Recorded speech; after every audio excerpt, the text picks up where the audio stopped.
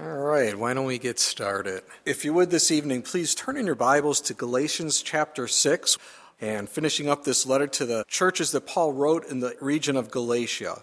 And it's probably the southern churches or southern areas of Galatia that Paul was writing to, like Antioch, Iconium, Lystra, Derbe, cities that Paul visited on his first missionary journey, and you can read of that in Acts 13, verse 4 through chapter 14, verse 23. But as we finished up last time, Paul spoke of walking in the Spirit and allowing the fruit of the Spirit to be manifested in our lives. And we saw that the fruit of the Spirit is love, and that agape love is then manifested in our lives with joy and peace and long-suffering, with kindness and goodness, faithfulness, gentleness, and self-control. And Paul concluded chapter 5 by saying this. He said, "If we live in the Spirit, let us also walk in the Spirit. Let us not become conceited, provoking one another, envying one another." Well, now as we move into Galatians chapter 6 this evening, we see how this is all played out in our lives, this walking in the Spirit. It's how we treat others. And keep in mind, before we can treat our fellow man as God desires, we have to submit to the will of God, the leading of God in our lives. It's that vertical axis that needs to be in line with God.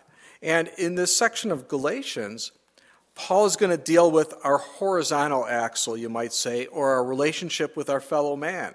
And we're going to see really how brokenness, surrender, is essential if those relationships are going to grow. One writer put it like this in regards to brokenness. They wrote, "By the way, I believe one of the reasons that so many people live with chronic loneliness is that they are unwilling to die. As Jesus pointed out, if a grain of wheat does not fall into the ground and die, it remains alone. Our natural instinct is to hold on protectively to our own lives. When we refuse to shed that hard outer shell called self, no one can get close to us. No one can penetrate or enter into our life. Just as pride repulses God, so pride keeps others from getting close to us."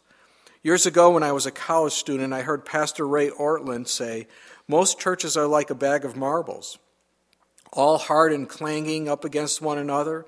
Instead, we ought to be like a bag of grapes, squished together so that the juice of His Spirit may flow out through us." You see, true Christian community, as Pastor Ray described it, is something few believers ever experience, because it requires that each individual let go of self and pour out his life on behalf of others. What does this kind of death mean? It means that we must be willing to die to our own interest, die to our own reputation, die to our own rights, die to our own ways of doing things, die to our own comfort, convenience, hopes, dreams, and aspirations. To die means to lay it all down, to give it all up, to let it all go. This may seem difficult, perhaps even unthinkable, to our self-protective, individualistic, rights-oriented minds. But as Jesus went on to tell His disciples, he who loves his life will lose it, and he who hates his life in this world will keep it for eternal life. And, I think today in the church in general, this is a hard one because we are really being taught many times to build self up. You can't love others until you love yourself. Well, that's the most ridiculous thing. You love yourself. How do I know that? Because I look out at you guys and your hair is combed, you got makeup on for the ladies, you're all dressed up. You've taken care of yourself because you love yourself. If you hated yourself, you would look horrible because you didn't care. But we love self so much, so it's hard to die to self. But that's exactly what the Lord says to us. You have to die to self. You have to put those things aside. And it's hard to surrender, but it's what's needed in our lives. So let's pick up with those thoughts in mind in Galatians chapter 6, starting in verse 1, and listen to what Paul says. "Brethren, if a man is overtaken in any trespass, you who are spiritual, restore such a one in a spirit of gentleness, considering yourself, lest you also be tempted." You think, well, why would Paul even have to mention this? Because those that are bound in legalism, and that's Paul's whole letter here, legalistic attitudes following the law, they tend to come down hard against those that stumble, those that fall into sin, those that don't live up to a standard that they've set. You see, there is no compassion in the law. There's no love in the law. There's condemnation for not meeting a certain criteria that, again, they have set. And if you doubt that, just read through the Gospels and see how the Jewish religious leaders looked down upon those who didn't meet their standards. The Pharisees, they would walk down the street, but if you would walk by them, they would pull their robes in because they didn't want their robes to touch you because guess what? You're unclean. And they didn't want to be contaminated by you. That was the whole idea of this legalism. You're separate from me, and I get to look down upon you because you're inferior to me. Now, the thing here is, that Paul brings out is, we are not to destroy or condemn the person, and we're not to condone their sin either. There's a balance. We are to restore them in the faith. Yes, they transgressed. They sinned either willfully or unintentionally. And they don't need excuses. They're not to be ignored, but they're to be restored. In fact, that Greek word for restore carries with it the idea of to put in order, to restore to its former condition.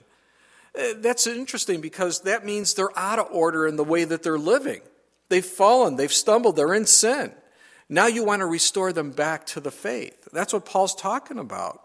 In fact, this word was used as a medical term to set a broken or displaced bone. In Mark 1:19, it's used of the apostles mending their nets. You just have to think about this for a minute because it makes perfect sense. If you broke your leg and went to the hospital, what does the doctor do besides taking x-rays? Well, he has to set the bone. He has to put that bone back in place. Now think about it. How does he do that? Does he stand across the room and throw, the casting material at you and say, okay, pull on your leg really hard, and when you hear that thing snap into place, put that cast around it? No. What the doctor does is he gets up close. He has to touch you. He has to come in contact with you to set that bone, to put it in order so it could heal. Will it cause pain? Yeah, you bet it will. But that pain is in response to resetting the bone. And there's healing that then will take place, not destruction. This is done in love, not hatred. To mend a net, you have to physically touch that net and repair it. And that's so true of someone who has fallen into sin. They need someone to help them, to lift them back up, to restore them. We're not to avoid them, we're to come into contact with them. Now, if there's a Christian who's living in sin and refusing to repent, refusing to get right, there does come a point where you do back off.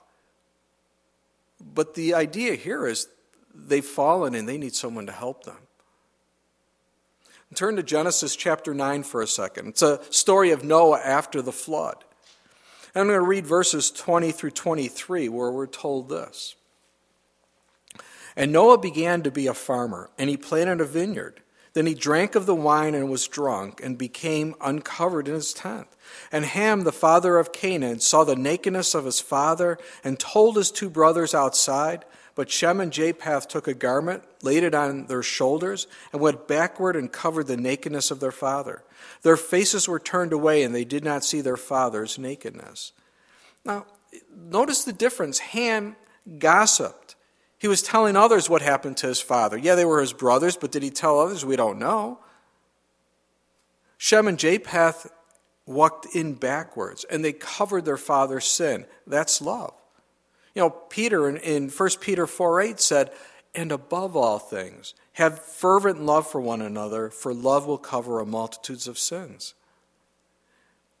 That fervent love. You care. You want to see them restored. I look at it like this. When you're teaching your child to walk, what happens many times? They fall. They're learning to walk, right? They stumble. Now, do you go up and do you get mad at them and say, I told you so, you're not ready to walk, what's wrong with you? Well, hopefully you don't do that. If you do, see me afterwards because we need to talk. That would be horrible. In fact, everyone I've seen who's had a little child and they're learning to walk and they're walking the Frankenstein walk, arms are out and they're trying to hold on, and you're praising them. Even when they fall, what happens? You pick them up again. Good job. Keep going. You are encouraging them to go on. And you tell everyone, My little one, you should see him walking. It's so awesome. But what happens many times in the church is that when, say, leaders fall, Christians will mock them, put them down, gossip about that person. And it's just not really for leaders. It's for anyone who falls. There are those who are ready to jump on them and keep them down. They don't want to restore them in the faith. They don't want to help them. And that's not at all what Paul is saying here. He's saying that we need to help them. For by the grace of God we stand. Paul put it, he said, restore such a one in the spirit of gentleness, considering yourself, lest you also be tempted. John Stout put it this way. He says, this suggests that gentleness is born of a sense of our own weakness and proneness to sin. How true that is. Our sin looks so bad when others are doing it, right? But not when we're doing it. And one of the best examples and tragic examples in the Bible is King David. His sin with Bathsheba, the murder of her husband Uriah. And for some 9 months, he hid that sin. He tried to cover it. He was miserable. And God sent Nathan the prophet to him, who told him this little story about this man who had all these sheep, just all of these sheep. And another man who had this little ewe lamb, just a little bitty, itty-bitty sheep. He loved this sheep, went everywhere, slept with them. And this man who had all the sheep was having someone come to visit him. And instead of taking from his own flock, he went and took this man's ewe lambs, killed them, cooked them up, and ate them. And David heard that and he goes, that man needs to be put to death. That is horrible. That is unbelievable. And Nathan said, you the man. Yeah. Do you see? David thought, that is such a horrible sin. And Nathan said, but look at your sin. Look at what you did. You took another man's wife. You had that man killed in battle. David, you're the man. You see, when David saw his sin on someone else, it was horrible. And now he was seeing a reflection of himself. We need to be wise. We need to be careful. And shouldn't we, as the body of Christ, help each other? Absolutely. Absolutely. Look at verse 2 of Galatians 6. Bear one another's burdens and so fulfill the law of Christ. For if anyone thinks himself to be something when he is nothing, he deceives himself. But let each one examine his own work. And then he will have rejoicing in himself alone and not in another, for each one shall bear his own load.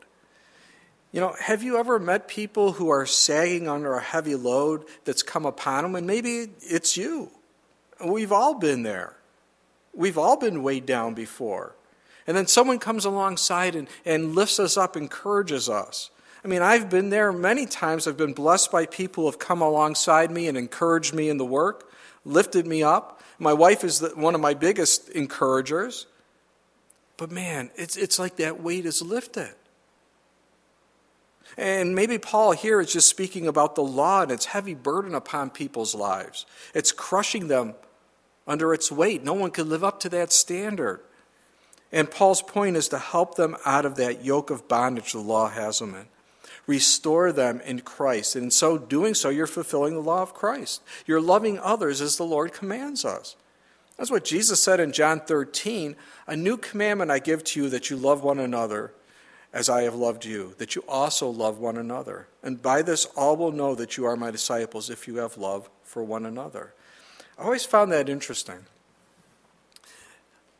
How do we tell who's a disciple of Christ? Is it, the big King James Bible that they have in their laps that they're carrying around? It's about this big.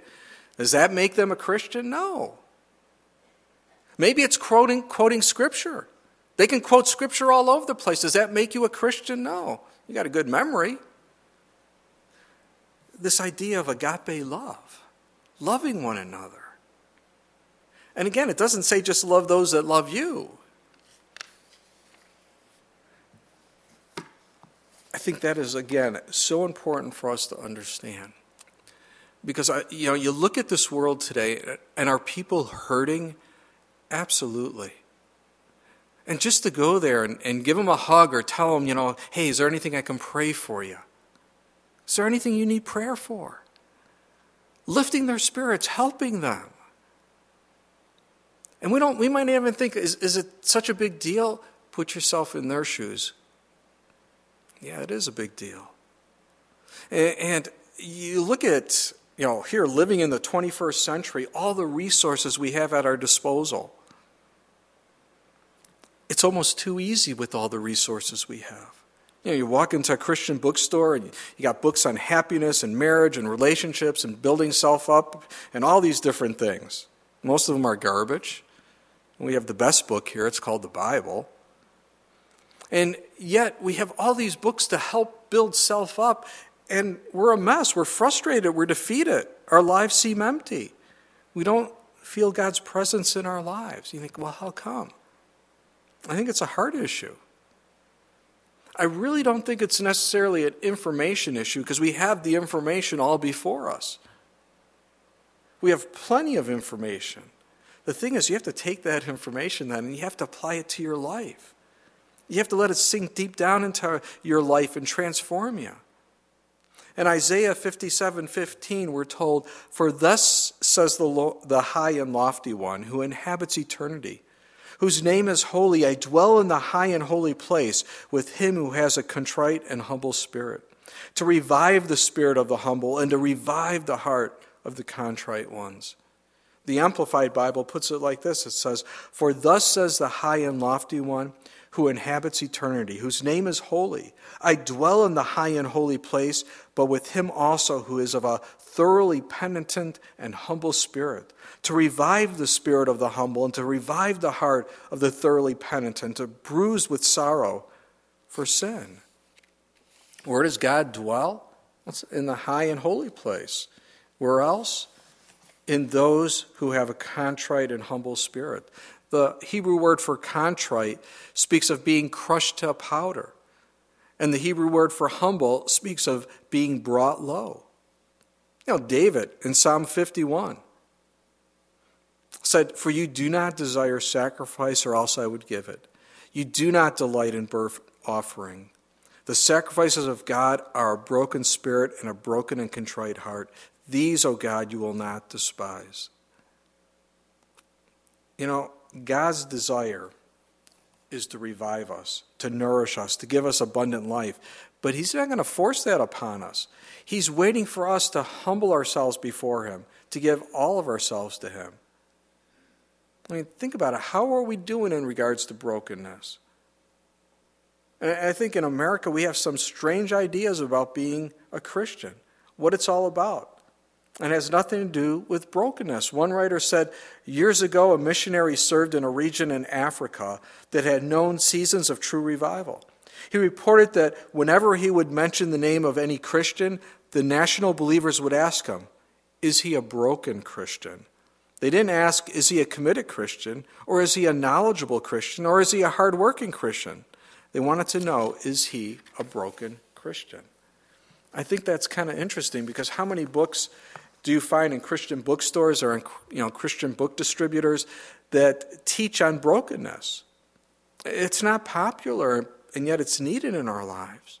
To examine our hearts, to see if there are areas that we need to be broken in, that we need to give to the Lord, to have a humble heart in. And God will show us. Roy Hession wrote this. He said, "Being broken is both God's work and ours. He brings us pressure to bear, but we have to make the choice. All day long, the choice will be before us in 1,000 ways." Yeah, we need help. Jesus said in Matthew 21, "And whoever falls on the stone will be broken, but on whomever it falls, it will grind him to powder." Jesus is saying, just fall upon me. Give your life to me. And you'll grow, you'll be refreshed. God can take these lives that are nothing and make something out of them for his glory. And, I'm sure a lot of you are thinking, wow, what a great night to come to church. He's talking about being broken. It is a great night. Because if it wasn't needed, you think the Holy Spirit would have put it in here, would have spoken to Paul and to teach us on these things? That's how much he loves us. He doesn't want to leave us in a condition where we're a mess. He wants to revive us, restore us. He wants to pick us up, just like Paul is saying we are to do with others. Turn over to Luke for a second. Luke chapter 18. We're going to pick up in verse 9, where we're told this. Chapter 18 of Luke, starting in verse 9. Also he spoke this parable to some who trusted in themselves that they were righteous and despised others. 2 men went up to the temple to pray, one a Pharisee and the other a tax collector. The Pharisee stood and prayed thus with himself, God, I thank you that I am not like other men, extortioners, unjust, adulterers, or even as this tax collector. I fast twice a week, I give tithes of all that I possess. And the tax collector, standing afar off, would not so much as raise his eyes to heaven, but beat his breast, saying, God, be merciful to me, a sinner. I tell you, this man went down to his house justified rather than the other, for everyone who exalts himself will be abased, and he who humbles himself will be exalted. You see, here is this man, this Pharisee, who's a keeper of the law. And what is he doing? Hey, thank God I'm not like these other people. I mean, look at those losers out there. But I'm a holy man of God. You think there's a little pride there? There's no brokenness. None at all. You think this person is going to help someone who may have fallen? No. There's too much pride in him. I don't want to get involved with that.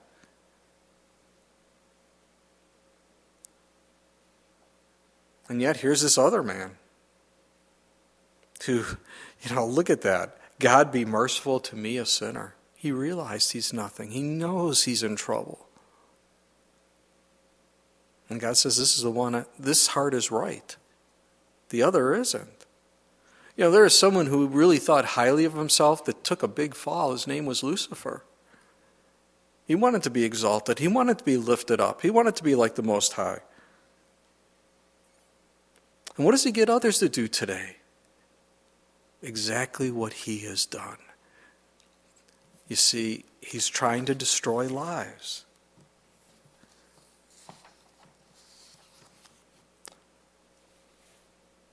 Let me ask you this. Why are you in the ministry, and we're all involved in the ministry, serving in the body of Christ one way or another? Why are you doing it? Are you looking for the applause of men? Are you looking for the praise of men? It's something that I kind of noticed in our day where we want to become popular. We want to associate with a lot of big-name people because it makes us feel important. We look good, We kind of throw those names out there. I know so-and-so, so-and-so and I went out to lunch today. And it's almost like we do want the applause of men. But I'll tell you what, you'll never be satisfied. They'll never be complete. And what you're doing is you're taking the glory from God and you're placing it on you. Do you have to be a name dropper? Do you have to be popular? Or can you serve God? I mean, I look at people, and I'm sure there's just as many here at Calvary of Appleton, back in Manitowoc, who are behind-the-scenes people. No one knows. They come to church, the church is clean. There's toilet paper in the bathroom. Praise God. I don't know if angels do that, right? No, there's people behind the scenes that are serving, that are not looking for the applause. They're not looking for, and so gets this. Not at all. They just serve. Humble. That's what God is looking for. Not pride, but that brokenness, realizing, wow, I don't even deserve to serve him. I'm a nobody. I have nothing, and yet he's using me.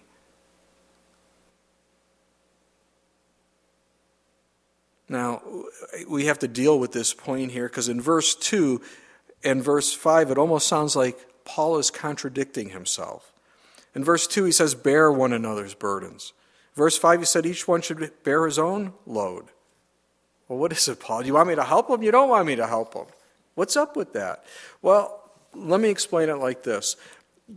The word Paul used, the Greek word in verse 2 for burdens, is baros. It's a heavy load.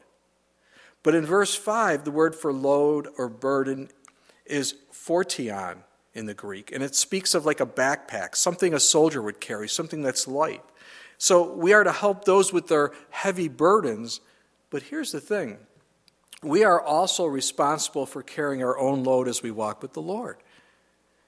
Yeah, we can't depend on people for every little thing. We have to be responsible. We have to carry our load or our backpack in a sense. But yeah, when things get tough, are you going to be there? Are you going to lift people up? Paul in Hebrews said, and let us consider one another in order to stir up love and good works, not forsaking the assembling of ourselves together, as is the manner of some, but exhorting one another, and so much the more as you see the day approaching. We stir each other up. We encourage each other. We help each other. We need to be part of the body of Christ. That's why, I don't know how Christians survive not coming to church. We need each other. And the wonderful thing is, as you take time and you learn where people are coming from, you know some of the things they're going through, you could pray for them because you know them. And Paul finishes there in Hebrews chapter 10. He says, and so much the more as you see the day approaching. What day? The day of the Lord. Why? Because it's going to get more intense. Isn't it crazy out there? Good is evil, evil is good. You shake your head when you listen to the news, you go, I don't get it. And, I don't know if Donald Trump is going to be good or bad. We'll find out. We need to pray for him. But the thing that amazes me is that the news, day in and day out, bashes the guy. Day in, he hasn't even started his position as president yet. And then they go, his approval rating's really low. Well, yeah, if I bashed you every single day, your approval rating would be low too. So, think about this. All this stuff is going on. Our America is kind of in turmoil. Have you ever seen so many problems with race relations, with economic backgrounds, with this, with that, with lifestyles? I know President Obama said he wanted to bring the nation together, but I think in 8 years he has divided us so much that there's a war going on. And we need each other. We need to be praying for each other. We need to lift each other up. It's not time to stay apart. It's time to come together. Well, look at verse 6. Let him who is taught the word share in all good things with him who teaches. The verse could be translated, let him who receives instructions share with him who gives instructions in all good things. Caring and sharing with each other. That's what we do. We share God's word. We share the things that God is showing us with others so they can learn. So they share with us, we learn from them. How important that is. Well, verse 7 says, do not be deceived. God is not mocked, for whatever a man sows, that he will also reap. For he who sows to his flesh will of the flesh reap corruption, but he who sows to the Spirit will of the Spirit reap everlasting life. Now, think about it. Two farmers, a farmer in general, let's say. He plants his seed, and what he puts in the ground is going to bring forth a crop. There's going to be a harvest. And Paul's whole point here is, what are you planting in your life? Because what you sow, what you put into your life, you're going to reap. The agricultural principle is seen in our spiritual life. It's a spiritual principle as well.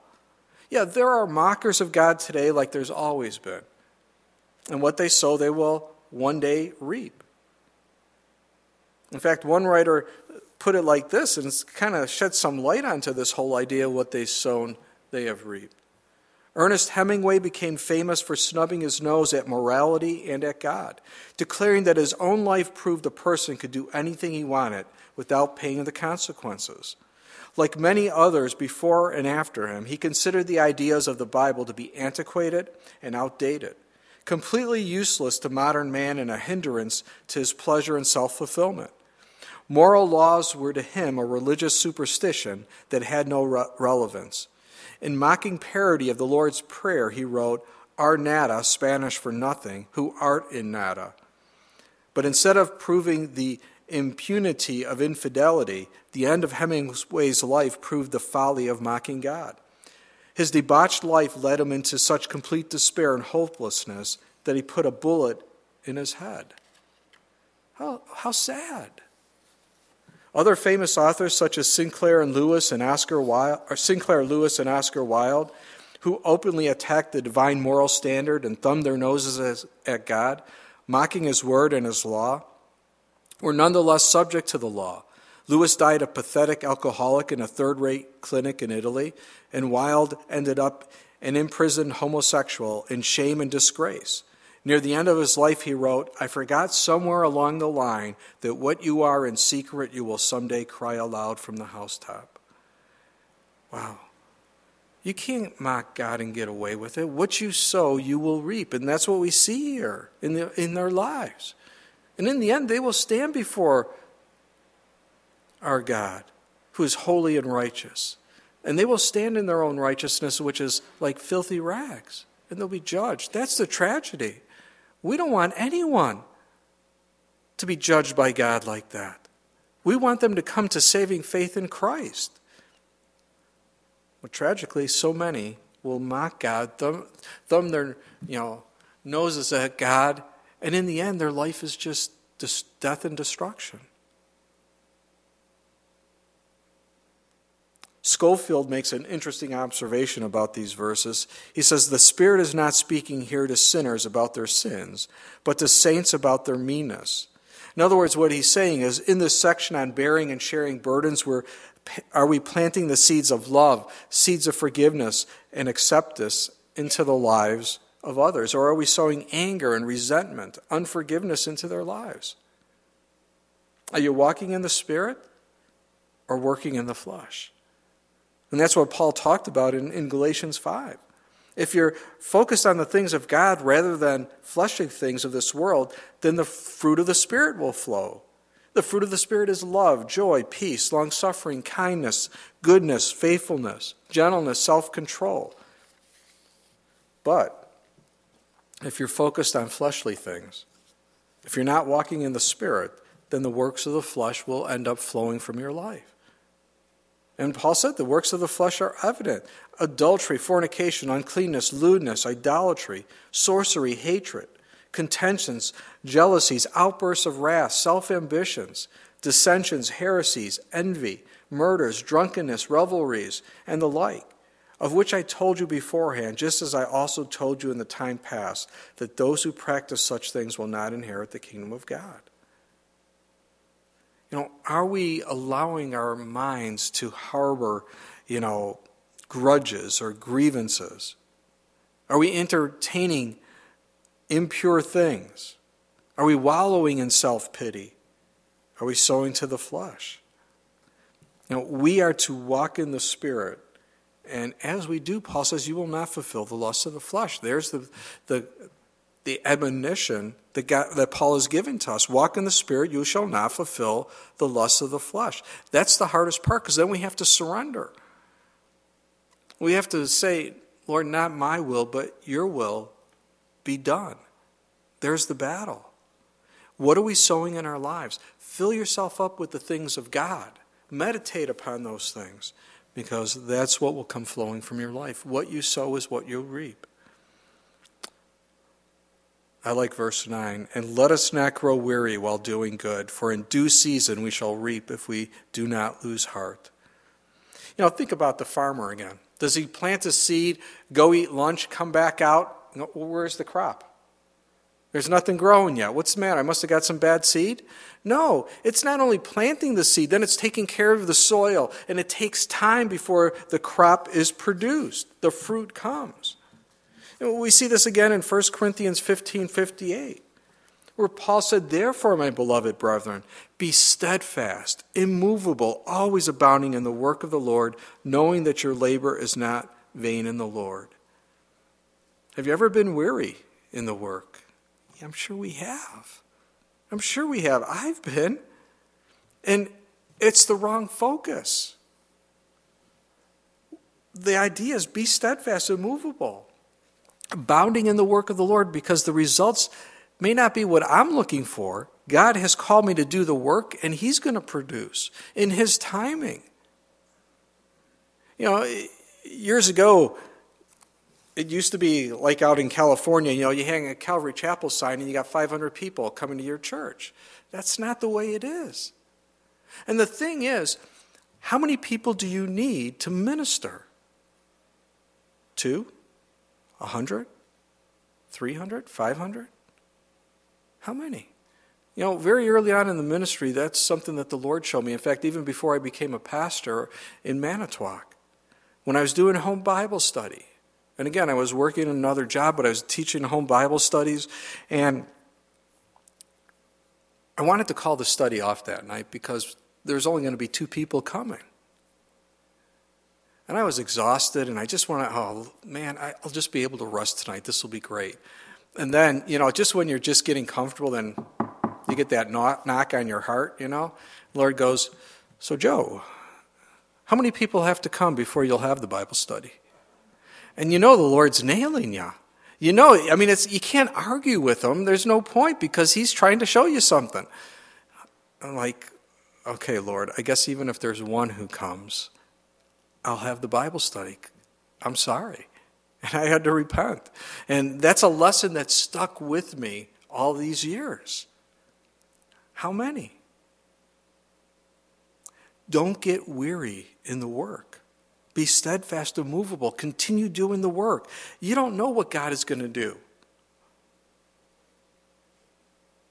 Now, for some, it's not weariness. It's just spiritual laziness. There has to be a fire lit under them to get them moving. And that's too bad. They're missing out. I like Proverbs 26, verses 13 through 16, where we're told the lazy man says, "There is a lion in the road, a fierce lion in the streets. As a door turns on its hinges, so does the lazy man on his bed.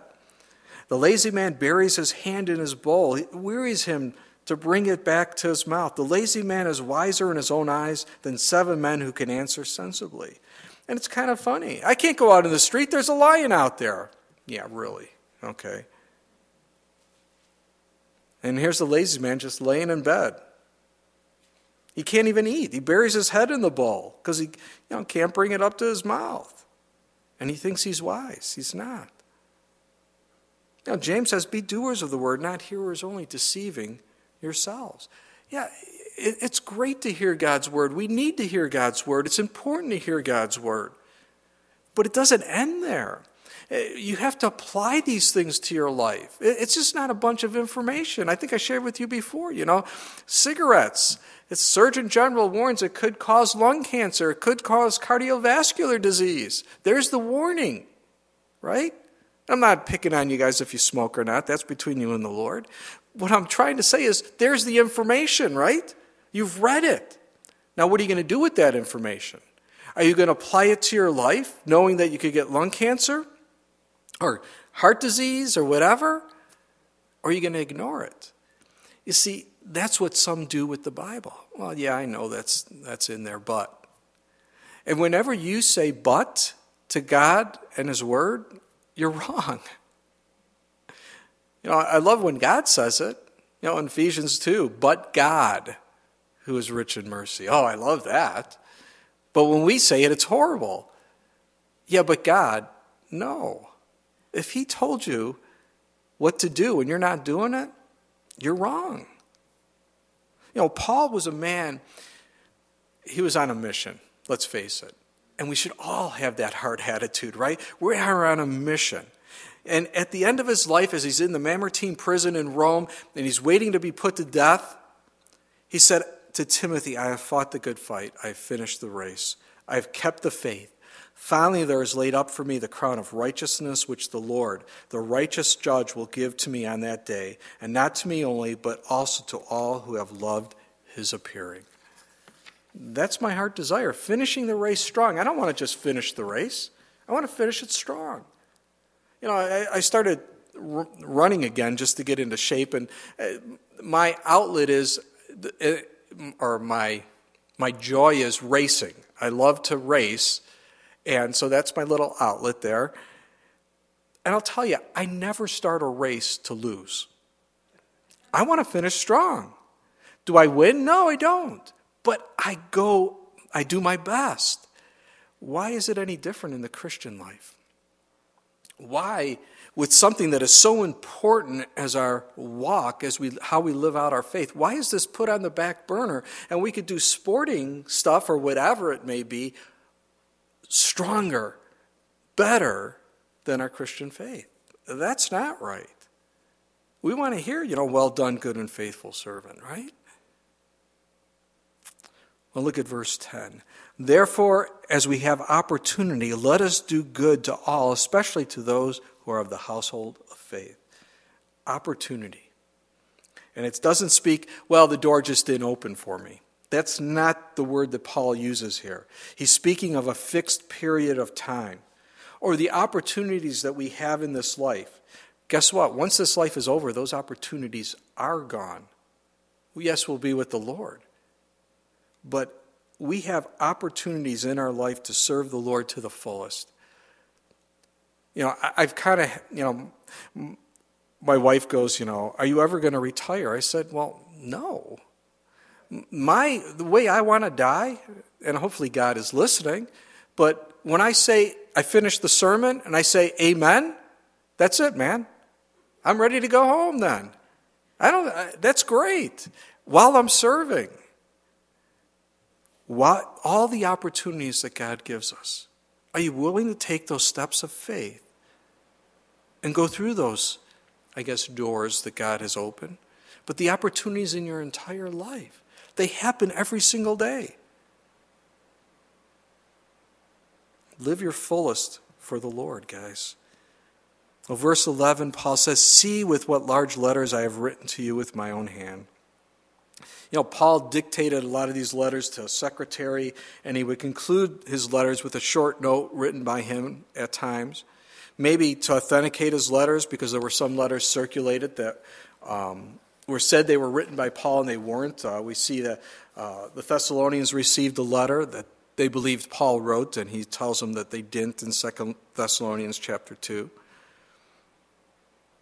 In fact, Paul in 2 Thessalonians 3:17, Paul finishes the letter by talking about the salutation of Paul with my own hand, which is a sign in every epistle, so I write. Now, this is how I authenticate my letters to you guys. Don't forget that.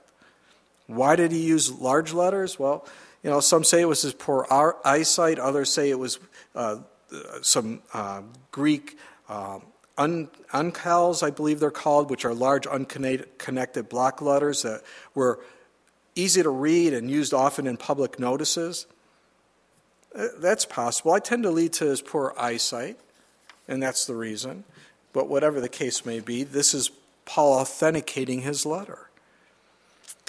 Well, verse 12 says, as many as desire to make a good showing in the flesh, these try to compel you to be circumcised, only that they may not suffer persecution for the cross of Christ. For not even those who are circumcised keep the law, but they desire to have you circumcised that they may glory in your flesh. Now, again, what's the motivation behind these Judaizers or these legalists that were coming in and commanding these believers to be circumcised and keep the law of Moses? Well, they were trying to put a notch in their belt, you might say, by getting these believers to be circumcised. And they gave them a bunch of malarkey. It was a great sales pitch, mixing law and grace together, and many were buying into it. Now, for me, a few years back, I have this problem that when salespeople call me on my phone, I feel bad if I hang up on them. I do. My wife has no problem. She's like, boom. I listen to the whole thing. And it's bad. Pray for me. This one person called up and she was selling subscriptions to these magazines. And, I listened to her spiel, and I could get 10 magazines, my favorite ones, for a price that was unbelievable. Well, that was the first clue, but, I missed that. And the catch was I had to subscribe for these magazines for like 50 years. It sounded good to me. No, it wasn't that long, but, it was crazy. And I didn't pass it up. I said, well, yeah, that sounds good.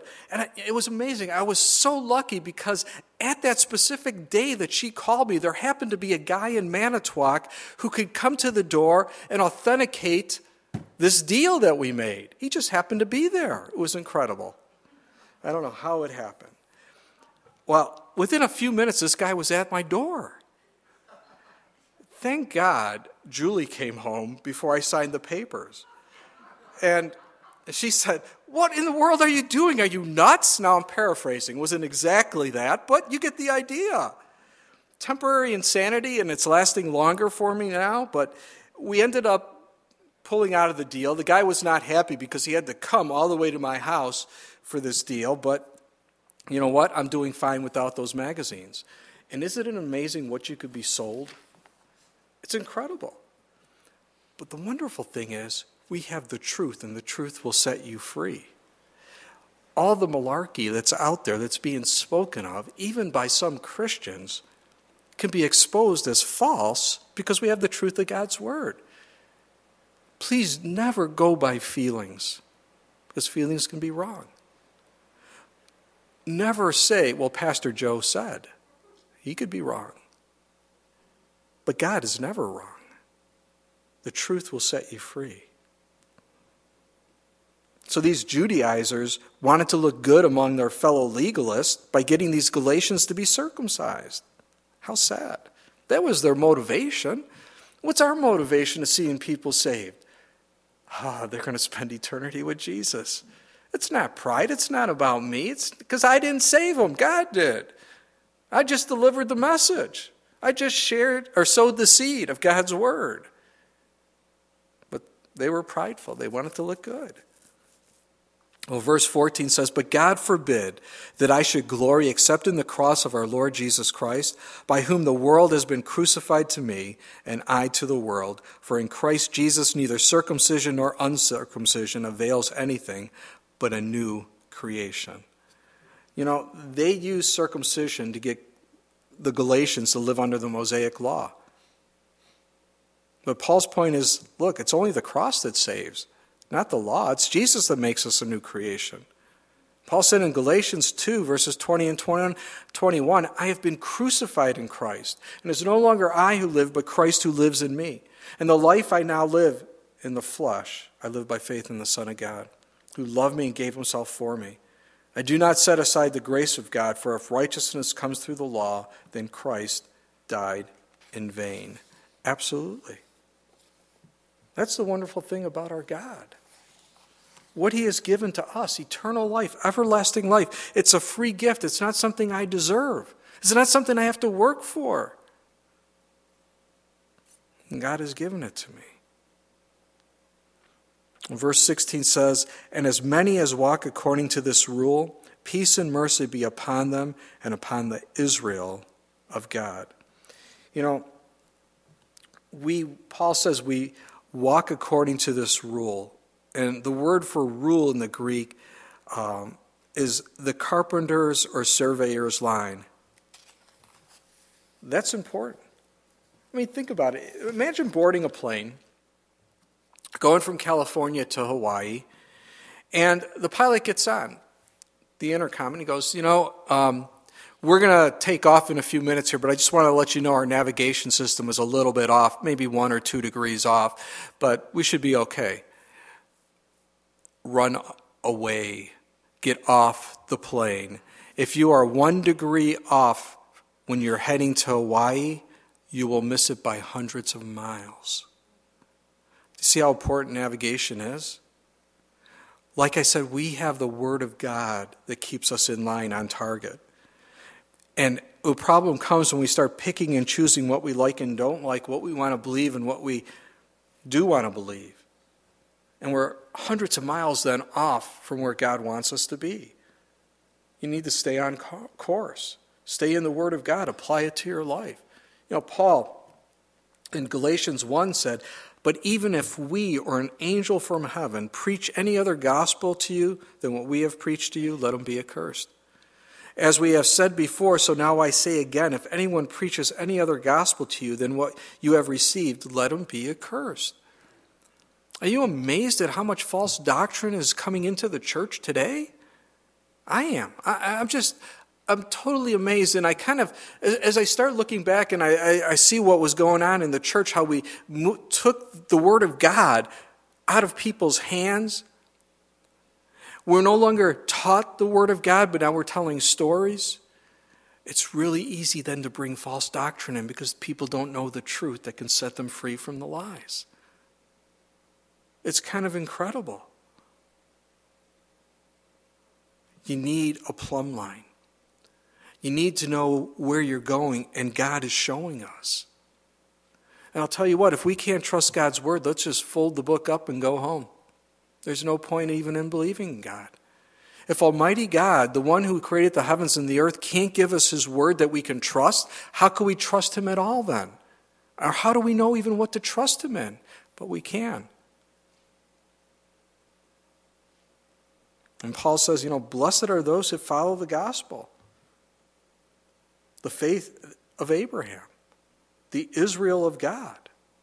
Yeah, we are so blessed. Verse 17, from now on let no one trouble me, for I bear in my body the marks of the Lord Jesus. Brethren, the grace of our Lord Jesus Christ be with your spirit. Amen. These marks in his body, the things he suffered, identified him with Christ. He was a bondslave of Jesus Christ. And, as people came against the Lord, they took it out on the servants of Christ. He was branded in a sense. Now, suffering is a tough one. Lord, if I'm serving you, why am I suffering? Well, I don't know all the reasons, but God has his reasons. You look through the scriptures, and suffering is a big part of the Christian life. You look at Paul, and you look at all the things that he endured in his life as a Christian. You go, wow. How many times he was shipwrecked. If I was on a boat and I saw Paul getting on, I'd get off. It's not a good deal there.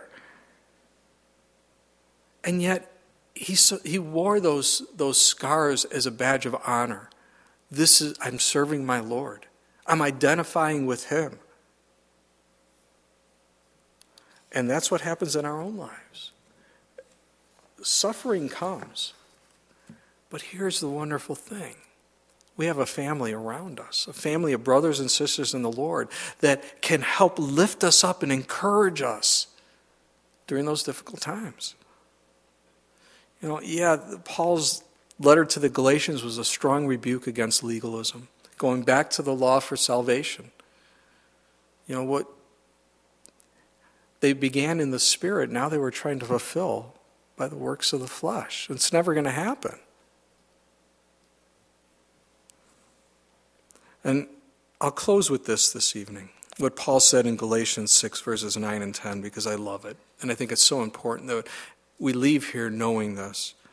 Let us not grow weary while doing good, for in due season we shall reap if we do not lose heart.